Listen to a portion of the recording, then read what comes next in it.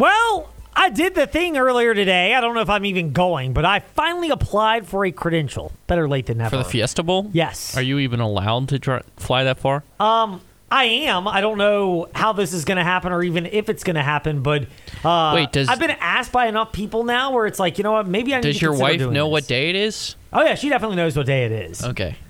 And she's, I guess she's on board, but maybe reluctantly with it. That might be a conversation back to our first segment where that's her subtle way of saying something to you. Yeah, wink, wink, nudge, nudge. But she gets it. I mean, and it's a big moment for the Liberty Flames, this run to the Fiesta Bowl.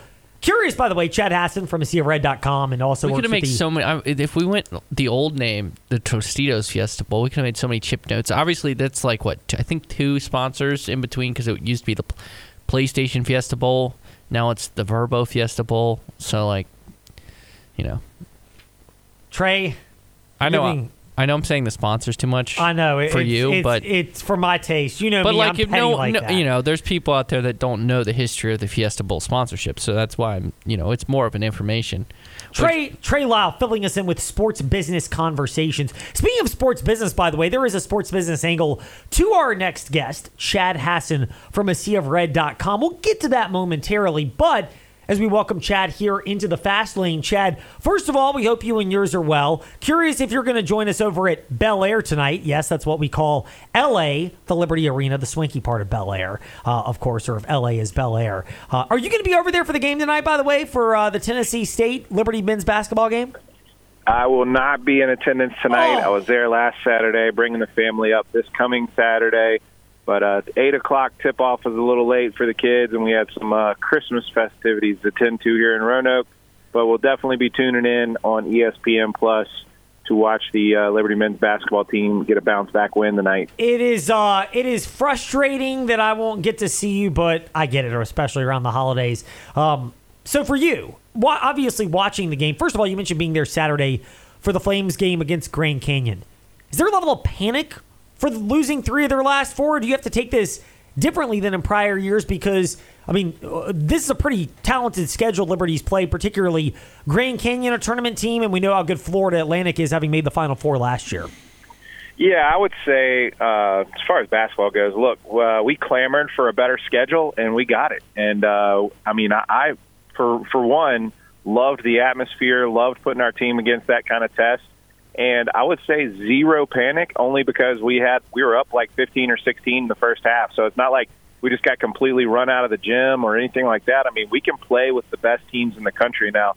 The FAU, we looked a little undermatched, but they're a Final Four team, and we just didn't, we haven't played our best ball. So zero panic. I'd like to get 1 or 2 of those, but great competition, and it wasn't like we were just completely outmatched in all 3 of those games. So no panic, and looking forward to the Conference USA season, and think that there's a very, very slight path for the Liberty Flames to make the NCAA tournament outside of winning 3 straight games in Huntsville, Alabama, coming up in March. So whatever we have to do to prepare ourselves to win those 3 games, that's what I'm in for, and I appreciate the coaching staff putting those games on our schedule and the AD and getting it all together.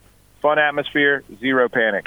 One more on basketball before shifting over to football, but you mentioned the mindset behind the coaching staff.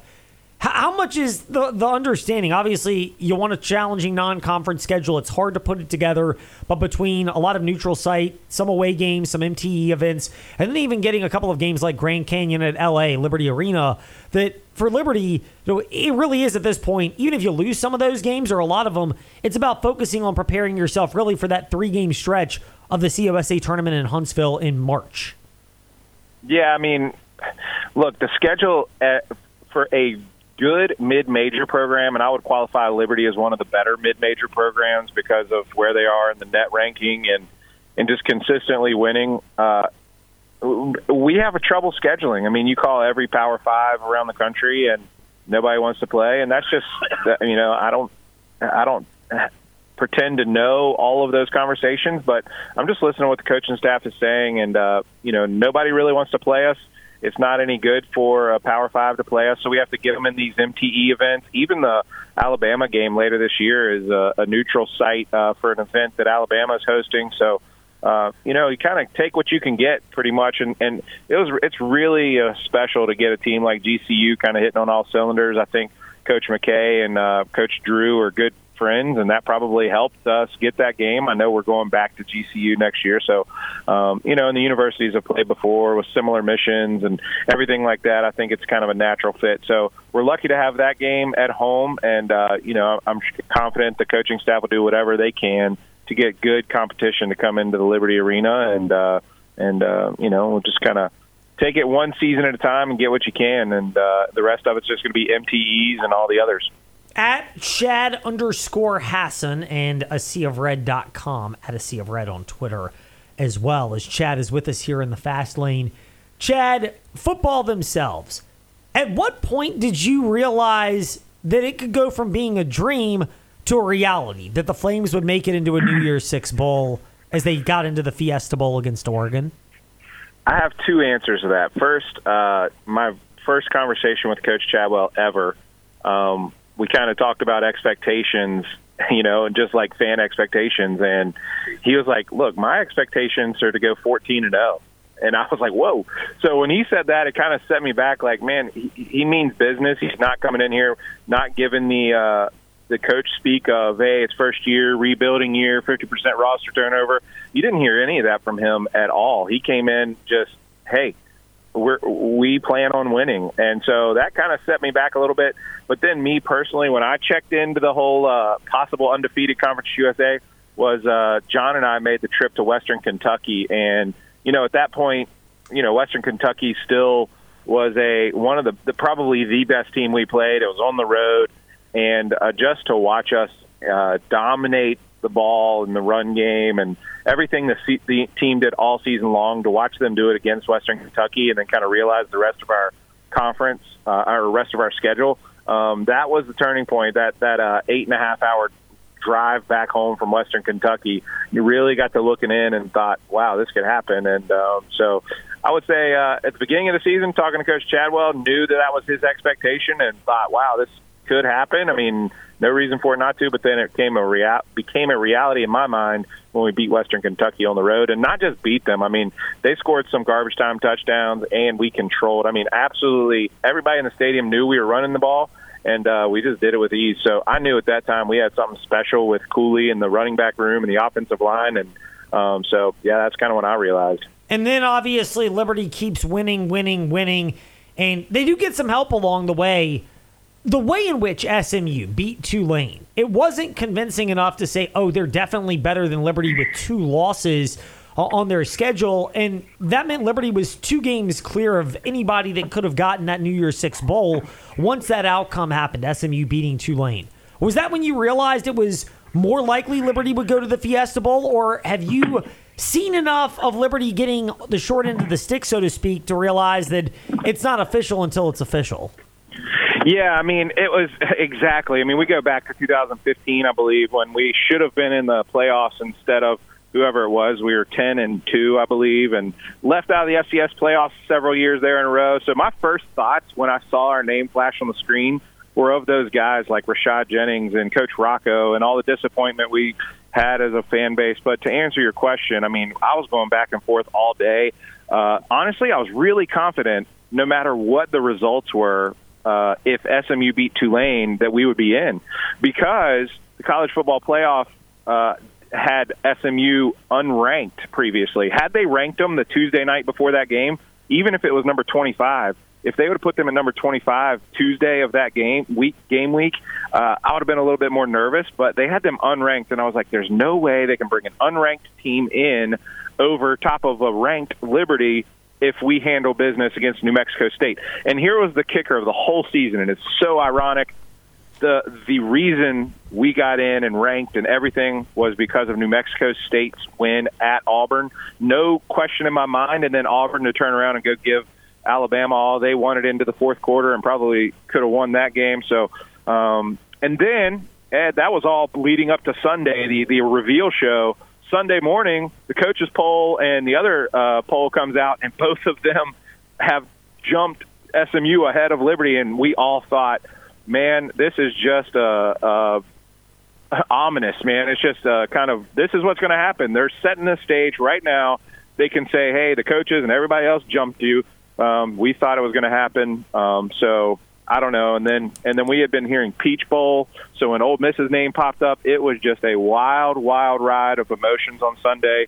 Cannot put into words the excitement and joy that we all felt as Flames Nation when that name flashed up on the screen. But it was touch and go there for a little bit, not going to lie. Crazy to think going undefeated means something. Man, I wish that was the case for some other teams. Yeah. You know what? The other big factor there, I mean, you're factoring in everything at that point. Another big factor was whenever they left FSU out, and they basically said, Boo Corrigan came on and said they're not the same team without their quarterback. Guess who else had a backup quarterback? SMU. So had SMU been full strength and won that game by 17 to 21 points, I think we're probably down in Charlotte or Florida somewhere playing in a G5 bowl or something. But, they didn't have their starting quarterback, and they didn't win by 17 to 21. So here we are. So I think the same thing that kept FSU out possibly kept Florida State out. Crazy to think of how that ended up transpiring, and yet here we are with Chad Hasson. Chad, last one for you, and this is an evolving question that we can get to later, but you also work with the Flames Rising Collective. What impact has this season, and in particular the trip to the Fiesta Bowl, had on the support for the Flames Rising Collective, and how that in turn has been able to support Liberty Athletics and Liberty athletes? Yeah, listen, everybody wins whenever you go to the Fiesta Bowl. I mean, the Flames Club wins, at university donors win, the collective gets a little bit bigger, the coaches win. So, it definitely has had an impact. We are, but from day one, we've had the support of Flames Nation, and everybody's it's really just an education thing at this point. It's not a buy-in thing and not a momentum thing with the collective. It's just an education thing. So we've been working at that for 2 years, trying to educate folks on how this can help and the impact it can have, and also how it can add to the student-athlete experience at Liberty.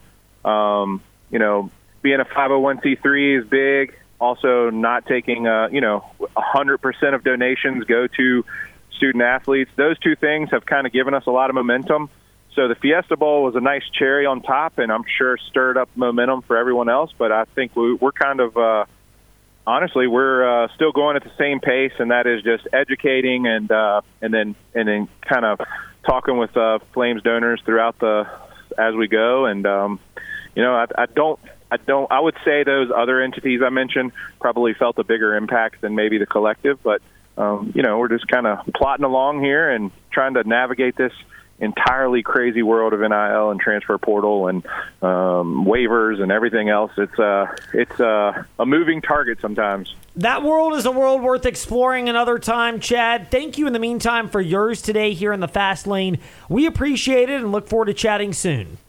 Thanks, Ed. Appreciate you. Our pleasure. Chad Hasson with us in the Fast Lane. When we return, we pivot from that type of bowl talk to a broader level. Somebody familiar with the Pac-12, Ryan Leaf, Westwood One analyst, joins us next here in the Fast Lane.